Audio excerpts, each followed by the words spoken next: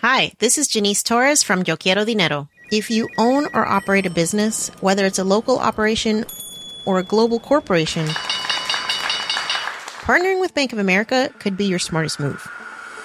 By teaming with Bank of America, you'll enjoy exclusive digital tools, award-winning insights, and business solutions so powerful, you'll make every move matter. Position your business to capitalize on opportunity in a moment's notice. Visit bankofamerica.com/bankingforbusiness to learn more. What would you like the power to do? Bank of America N.A., copyright 2024. My business used to be weighed down by the complexities of in-person payments. Then, Stripe Tap to Pay on iPhone came along and changed everything. With Stripe, I streamlined my payment process effortlessly. No more juggling different methods. Just a simple tap on my iPhone and transactions are complete. What's truly remarkable is how Stripe caters to all my customers' preferences. Whether they're using cards, Apple Pay, or other digital wallets, Stripe ensures a smooth checkout experience every time. Setting up Stripe was a breeze, taking just minutes to get up and running. From local markets to global retailers, Stripe helped me expand my reach and grow my business with ease. To learn how Tap to Pay on iPhone and Stripe can help grow your revenue and reach, visit stripe.com/tapiphone. Coming up on DTNS, lasers are making some noise. How can NBC differentiate their streaming service? And Apple in space.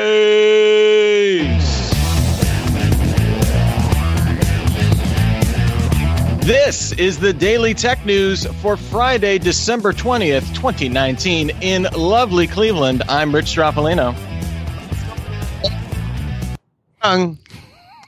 And from Alaska's backyard, I'm Amos. And remember, you can always get the wider conversation on our expanded show before we get started here. It's called Good Day Internet, and you can find it by becoming a member at patreon.com/DTNS. Hey, let's get started with a few tech things you should know.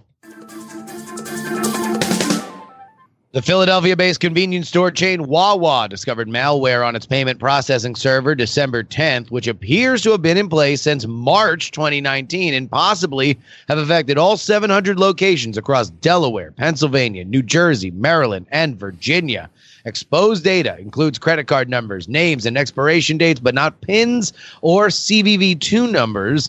The company says it will offer a free credit monitoring and identity theft protection to all affected customers. And I got a sub from your Orlando location, so I'm on the lookout. Apple published an open source version of the HomeKit accessory development kit on GitHub under the Apache 2.0 license. Anyone can now use the code to develop HomeKit integrations, but releasing a HomeKit compatible accessory still requires Apple certification. Facebook announced it will no longer use phone numbers provided for two-factor authentication to friend feed recommendations after it stopped using the numbers for advertising purposes in June. The change is rolling out to Ecuador, Ethiopia, Pakistan, Libya, Cambodia, and globally in 2020. And Motorola announced it will delay the pre-order and launch of its Razr foldable phone, kind of dousing some of the excitement there. No new dates have been announced for either. It was originally supposed to launch January 6th, but Motorola says it doesn't anticipate a significant shift from its original timetable. We will see. All right, let's talk a little bit more about one of the big news stories coming out today. This was kind of developing throughout the day. I thought it was interesting. The first test flight of Boeing's CST-100 Starliner passenger spacecraft failed to reach the right orbit when it launched into space. No passengers were aboard the flight. It was a test. And Boeing says the vehicle is safe and stable. However, according to NASA, the Starliner will not reach its original planned destination at the International Space Station. It appears that the Atlas V rocket that launched the Starliner put it on its planned suborbital path, and from there, the Starliner was supposed to ignite its rockets and kind of get into its main orbital path to dock with the International Space Station. However, while something did ignite on the Starliner's engine, it didn't do the burn properly, and they suspect it's a software issue that kind of caused things to go awry. The Starliner is part of NASA's Commercial Crew program, and a successful test was believed to pave the way for astronauts to use the vehicle sometime in late 2020. I believe December 2020 was when it was planned for. So I mean, unless this was a minor glitch, which in space, I guess there are no minor glitches, seems like that's going to slip from now. SpaceX and Boeing were kind of the two, or are the only two companies in the Commercial Crew program. Both of them have had some issues with some of their early tests on this. Kind of a big deal for, NASA's plan to use commercial flight to get to send stuff up and from the ISS, right, Justin? Well, yeah, and certainly because this is a far more competitive space than it used to be. I mean, granted, SpaceX and Boeing are the only people there, but SpaceX didn't exist 10 years ago. Boeing, Lockheed Martin, Northrop Grumman, companies like that, which are all part of the United Launch Alliance, they were really the only game in town. So the fact that SpaceX has been able to iterate and have tremendous amounts of success with these kinds of programs leading up to this point, well, that is certainly footsteps that Boeing should be hearing behind them, and this is not a good sign for them. Yeah, and it's on the one hand, I guess we'll have to wait to see till like the full report comes in on this, because again, if it was, I don't want to say it would be a good thing if it was some sort of software glitch due to quality control or something like that, but at least, we heard reports of, SpaceX was having on some of their later stage rocket launches earlier this year, or just, I think, last month, where they were having unexpected pressure buildups and that kind of stuff. So if you have to have a failure, I guess software is the easiest and the less architectural to fix, but still could be a problem for them going down the road. Not to mention the fact that Boeing's got to be wondering, like, when is it not 2019 anymore? Yeah, they've had a rough year. They want to change that calendar as soon as possible. Uber has announced that it signed a multi-year commercial contract with electric aviation startup Joby Aviation to launch a fast, reliable, clean, and affordable urban air taxi service in select markets. This marks the first announced partnership committing Uber's plan to launch flying taxi services by 2023. Under the terms of the deal, Joby will supply and operate electric air taxis, while Uber will provide air traffic control help, landing pad construction, and connections to ground transportation. Joby was founded in 2009, revealed in 2018 that it had raised $100 million in venture funding, and demoed a plane drone hybrid aircraft to Bloomberg Reports last year. The Bloomberg Reports also add that they were described as twice as fast as a helicopter and as loud as a swarm of super bees, which I guess is not as loud as a plane, but certainly maybe more terrifying. Uber has previously named 6 other aerospace companies working on electric vertical takeoff and landing prototypes for the service. Yeah, this VTOL or eVTOL, if you're talking about electric vehicles specifically, vertical takeoff market seems to be I don't want to say blowing up or anything like that, but certainly growing up where, someone committing to within essentially 3 years being able to offer this. But, Justin, Uber has obviously been expanding its applicable market beyond. They want to tell you they're not a ride sharing company anymore. They want to tell you they're a technology platform, and they've certainly expanded into things like Uber Eats, Uber Works, other tangential things, or not tangential, other markets like that. They've had their Uber Copter service, which seemed a little silly and is very specialized in New York City right now. Do you think if this launches in 2023, it will be akin to something like that, where it'll be this hyper specialized, hey, we're going to have these eVTOL from, taking to LAX or just very specific locations? Or do you see this anytime soon having a broader launch like that? No, I think that this is going to be in very, very specific markets. I don't care how, you think a swarm of super bees here. We will wait and see on whether or not it annoys people down on the ground, because I think that is a huge barrier that these people are going to have to cross. And I don't mean just Joby. I mean anybody who wants to be in this market. There's a lot of real world rubber meets the road that needs to happen between now and then. That being said, I do think that it is important for Uber to continue to branch out into other places. They maintain very, very clearly that they are a matching service. They are not there just for ride shares. And so anybody who thinks that is the only application, then specifically the state of California, then they are wrong, right? But this is going to literally just exist so people can take off from south of Market and go and get down to Palo Alto or vice versa. That I cannot see this being something that has a larger application, or at least would be cheaper or more reliable and less dangerous than driving. I am a little surprised, though, that they're hitching their wagon, I guess, or they're announcing this very close partnership with this company, Joby Aviation, which not a lot of people know a ton about. All the reporting that I was seeing on it was basically like they effectively were just a name in Crunchbase at a certain point. In 2018 was the first time that anyone kind of found out who was even backing them. And it seems like there was only like two Bloomberg reporters that got to fly in one demo aircraft. And Joby is saying that aircraft was not really representative of what they're working on now. So it does seem a little odd to be announcing this partnership with basically a company you know nothing about. Although I guess when you're not tying yourself to specifics, it's hard not to disappoint people if no one really knows what you're actually promising. Look, they're going to run the exact route that I said, and people will be thrilled to pay $300 a pop to do it. I just say, why not call it a super swarm of bees? I would think that sounds not quite as intimidating. That would be my thought. CNBC reported new details about how NBC plans to differentiate its Peacock streaming service.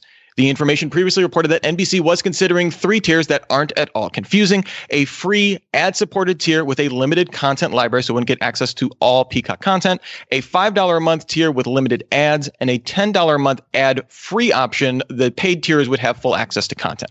Sources now tell CNBC that Peacock will reportedly provide streaming content directly to users when opening up the app, similar to turning on a TV. So you'd have something kind of already playing when you activated the service.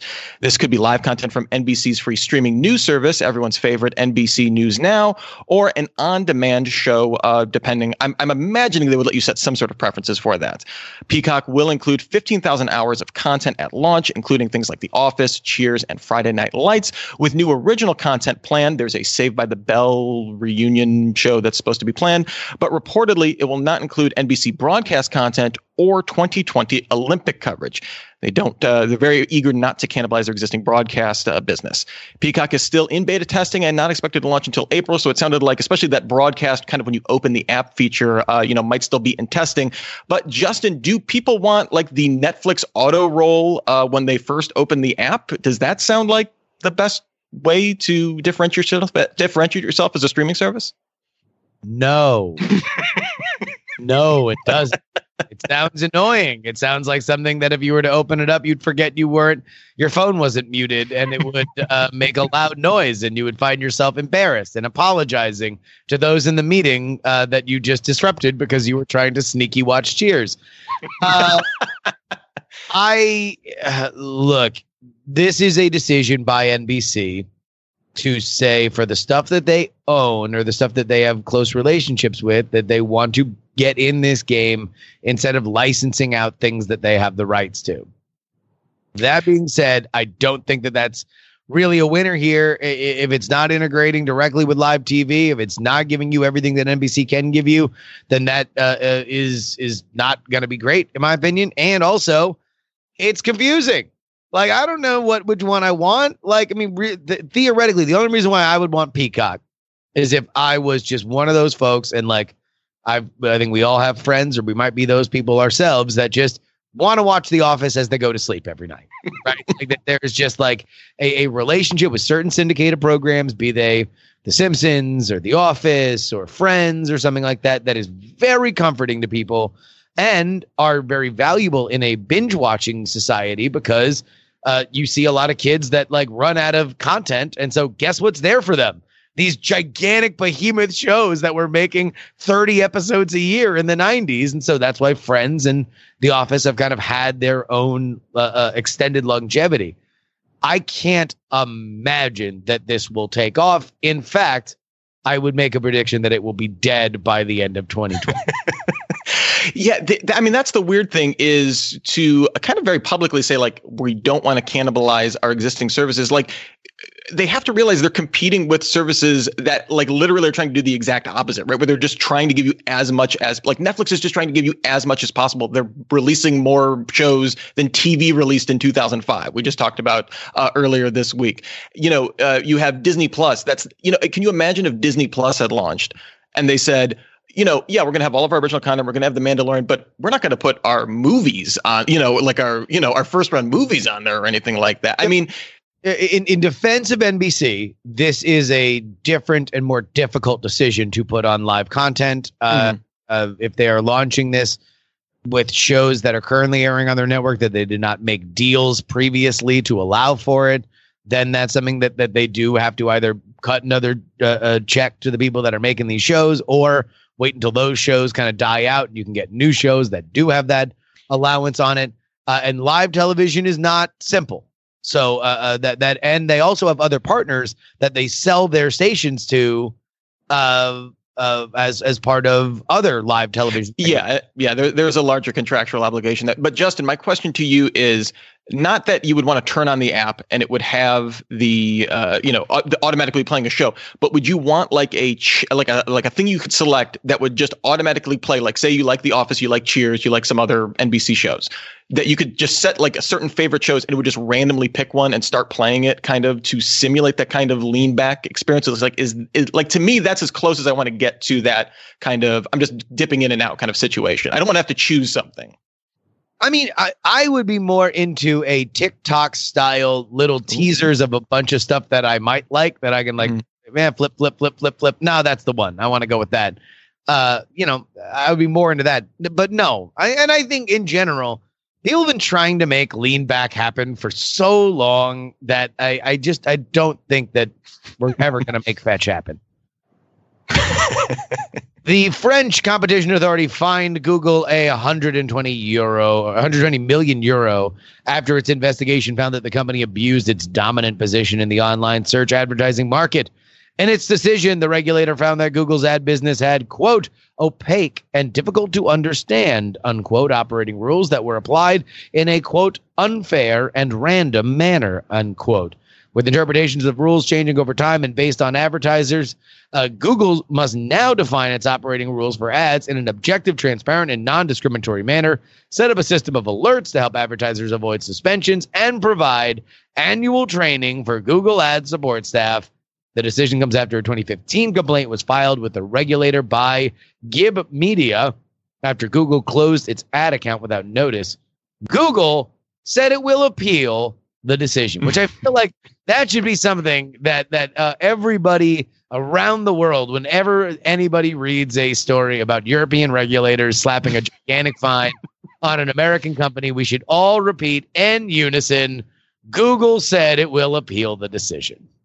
Well, yeah, and that just goes to show how long these kind of cases go on. This is a 2015 complaint. Odds are this will probably continue well into 2020 with any kind of appeal and stuff like that. Who knows? That's one of the problems I have with sometimes with these regulatory disputes is that any kind of change that's a result of it is so far from the actual infraction that it seems like it's hard for. I mean, I would. The regulators doing their job. Obviously, they're going at the speed of government for better or worse. But sometimes that I'm sure can be frustrating for a lot of these parties that are involved. 4 years later, than having to get appealed on a lot of these rules. A new paper published in Light, Science and Applications, it's also the name of my favorite Tangerine Dream album, researchers at MIT described a system of using lasers to mimic the capabilities of an ultrasound machine, but can be used at distances of up to half a meter as opposed to requiring physical contact. The researchers used a laser wavelength of 1,550 nanometers, which is absorbed by water but won't harm skin and the eyes. By pulsing the laser to heat and cool the skin, the contracting skin creates steady oscillations and, by effect, sound waves, which go through the body like an ultrasound. The researchers use a second laser to measure the vibrations of the skin these sound waves cause, which can be processed to actually produce an image of what's inside. Resolutions aren't quite up to ultrasound standards yet. They kind of had two side-by-sides there, and the laser image is a little rougher than the ultrasound. So I check out we link to the Gizmodo piece here. But the technique can already distinguish between bone, fat deposits, and muscles. Justin, this is kind of exciting for me. I have some relatives that, have some issues of either laying prone for too long. I know this can be also issues be pretty relevant for if you're a burn victim or something like that, and they need to, see if there's anything inside of you that doesn't require physical contact. It's all around much more comfortable and a really interesting advance to basically use heat to create sound waves. That's kind of interesting. No, it's absolutely fascinating, and I can't wait to see kind of where it goes, because these kinds of breakthroughs very often wind up becoming very interesting, kind of groundbreaking commercial uses for it. You know, there's a lot of things that, like you just mentioned, that we don't realize, like, oh, you don't realize you need a better bicycle until somebody starts doing donuts around you in one. Of course, this article wouldn't be complete without future dystopia news of being able to use this without your knowledge to, theoretically, although I don't know if it could be used. Obviously, it would require watery tissue. So I don't know how weirdly dystopic that gets. I guess they can see if you're pregnant with lasers and you don't know it. I was going to say, yeah, they'd be able to see the burrito that I housed in that show. Yeah, my English muffin pizza will be on display for all of the dystopian governments to see.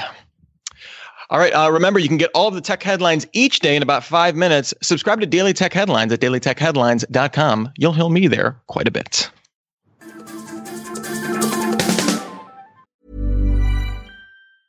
Hi, this is Janice Torres from Yo Quiero Dinero. From a local business to a global corporation, partnering with Bank of America gives your operation access to exclusive digital tools, award-winning insights, and business solutions so powerful, you'll make every move matter. Visit bankofamerica.com/banking for business to learn more. What would you like the power to do?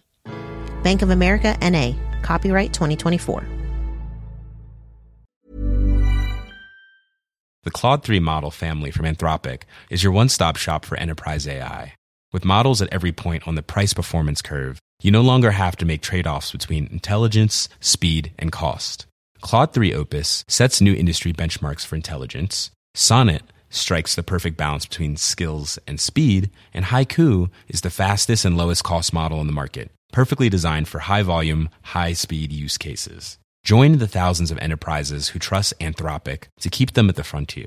Visit anthropic.com/Claude today. My business used to be weighed down by the complexities of in-person payments.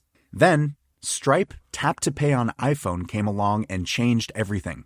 With Stripe, I streamlined my payment process effortlessly. No more juggling different methods. Just a simple tap on my iPhone and transactions are complete. What's truly remarkable is how Stripe caters to all my customers' preferences. Whether they're using cards, Apple Pay, or other digital wallets, Stripe ensures a smooth checkout experience every time. Setting up Stripe was a breeze, taking just minutes to get up and running. From local markets to global retailers, Stripe helped me expand my reach and grow my business with ease. To learn how Tap to Pay on iPhone and Stripe can help grow your revenue and reach, visit stripe.com/tapiphone. All right, Justin. Big news was kind of all over. Bloomberg's resident Apple whisperer, Mark Gurman, reported that, according to sources, let's just keep that in mind, Apple has a team of about a dozen engineers working on satellites and wireless tech with the goal of deploying its results within 5 years. That sounds a little ambiguous, and that's because it sounds like they're still kind of nailing down exactly what this project is going to be. But the project is in its early phases, and the clear use hasn't been quite finalized. Apple is reportedly looking into using them possibly to provide data connectivity to devices without a traditional carrier, essentially, beaming internet from the space, or for more precise location tracking, which seems pedestrian, but maybe easier to do. Also, maybe creepy. It's unclear if Apple intends to develop and launch its own satellite constellation or develop earthbound equipment to send to an existing satellite network, kind of provide that back end, maybe to build a service on top of. The team is led by Michael Trella and John Fenwick, who led the satellite imaging company Skybox Imaging, which you may have heard about because Google acquired them in 2014, and they continue to work at Google into 2017. Looking further into the Bloomberg article, it seems like Apple has staffed up with some people with some more wireless chops. There's Matt Edis, who's kind of regarded in the industry as one of a big technological visionary in the wireless space. They have former aerospace executive Ashley Moore Williams and the head of Netflix's CDN efforts, Daniel Ellis. I think that is very telling in terms of much more practical implementations of this. So Apple in space, Justin. Why is space becoming the new Hollis? We've seen SpaceX, we've seen OneWeb, we've seen Amazon kind of all wanting to get into the satellite game. Is that the next big cash cow for a lot of these big tech companies?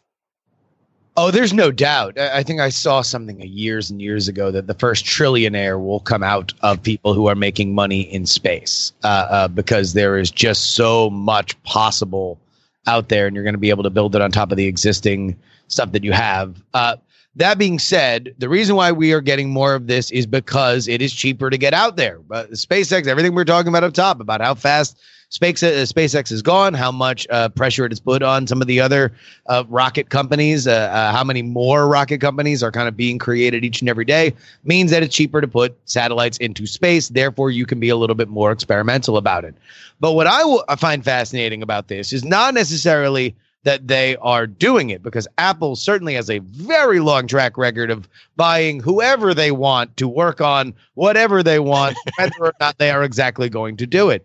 But it does remind me of about 5 years ago, we first heard about Project Titan, a.k.a. the Apple Car. This is something that apparently there are still people at Apple working on, although whether or not it's a full car prototype remains to be seen. That there have been reports that maybe those goals have shifted a little bit. But to look at that, then the idea that they would want to take to the ultimate in product sales, that oftentimes one of the most expensive things that people own in their lifetime, other than a house, is a car. And Apple wants to bring their brand into that.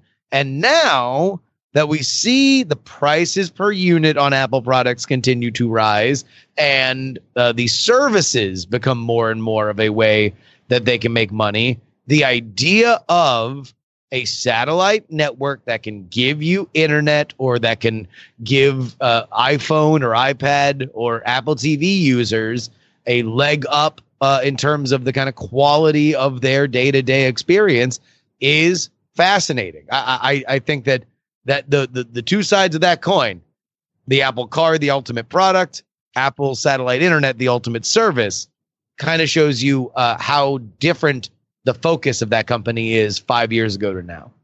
Yeah. And, it's important to point out, this is still, from all the reporting, seems to still be a skunkworks project for Apple at this point. Like I said, it's a team of about a dozen people compared to a company like SpaceX is, making plans to put 12,000 satellites into orbit.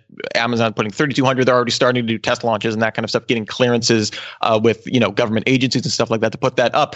But to your point a little bit, I think this plays into kind of Apple's traditional space in that they're usually not the first movers in any of these. So let's let SpaceX figure out how much of a pain it is to do a lot of this stuff. And then if Apple does decide to launch their own constellation, which I don't even know if that's, necessarily their plan, they can kind of learn from those initial efforts. They can see where the problem areas with those are. Like I said, they're not going to be coming out with deploying their first results within 5 years, and giving their competition theoretically a leg up, but also a lot of room to make a lot of mistakes with that as well. I think it's also interesting that basically since the launch of the iPhone, there was always that persistent rumor that Apple really wanted to become their own carrier for the longest time, and I think that was even mentioned maybe in the Steve Jobs biography or something like that, where they really didn't want to be tied into, kind of the old telecom world and stuff like that, and wanted to be able to just offer that service directly. Maybe the longer term play, I don't know if space was always in the cards, but this would certainly play into that as well. Well, the other thing to remember with them is that they will very often set stuff up just so they can then understand why they need to buy somebody else. Yeah. And that is part of their plan. But, to me, this just has it all written all over it is Apple wants more services. Yeah. And, what's the one thing you can't quit? It's that internet. So we will again, it's I hate to end a news story and a discussion with "we will see," but this is the ultimate we will see. But certainly interesting news, and we'll see if we hear any more. If Mark Gurman's sources whisper to him in the dead of night, and we see more reporting from that going forward. Thanks to all those who participate though in our subreddit. We get stories from there all the time. I know I do for Daily Tech Headlines. Submit stories and vote on them at dailytechnewsshow.reddit.com, and join in the conversation on our Discord, which you can join by linking to a Patreon account at patreon.com/DTNS. Justin, let's check out what's in the mailbag. What do we got today? Well, Jerry writes, I wanted to write in about your discussion of the Google Assistant reducing our illuminating robocalls. I believe it was Sarah that said that she wished her iPhone had something like that. Well, it does in a way. It will not answer the calls by talking to the robot, but it will intercept the calls and screen them for you. You see, in the newest version of iOS in the iPhone, there's a setting to send all calls not on your contacts list, not a recent outgoing call, or not in Siri suggestions straight to voicemail.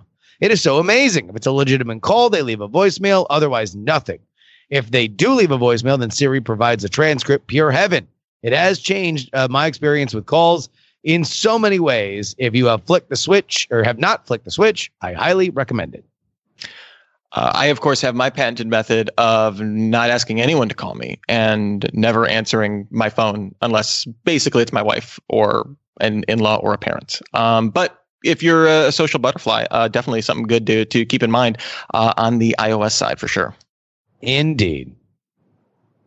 All right. And of course, we have it's Friday. It wouldn't be a Friday without some Len Peralta artwork. Now, he couldn't be on the show, but we let Len know what we were going to be talking about. And he created some amazing work. Amos, can we get that up on the screen if it's not already?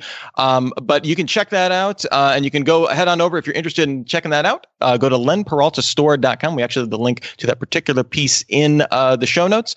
So check that out as well. Of course, we want to thank Justin Robert Young for being on the show today. Justin, you do a couple podcasts, maybe one that I was listening to while I was driving my 2-year-old to get a haircut. What's going on in the political podcast world? Gotcha. All right. So probably the big one is, of course, Raise the Dead. Raise the Dead is my brand new historical politics series that tracks the 1960 election between Richard Nixon and John F. Kennedy. And the newest episode has now dropped. It is all about Richard Nixon. We've spent 2 episodes barely mentioning the man, so we dedicated an entire episode to him, his rise from being a poor kid in Southern California to the top of the political mountain, and the moment in 1960 when he almost ruined his entire career and infuriated some of the most influential members of the Republican Party. Go ahead and check it out. Raise the Dead. Just fantastic. Highly, highly recommend. And thanks to all of our amazing patrons. And we just want to let you know we have new Patreon reward merchandise to celebrate 6 years of DTNS. Len Peralta created a 6-year anniversary DTNS logo.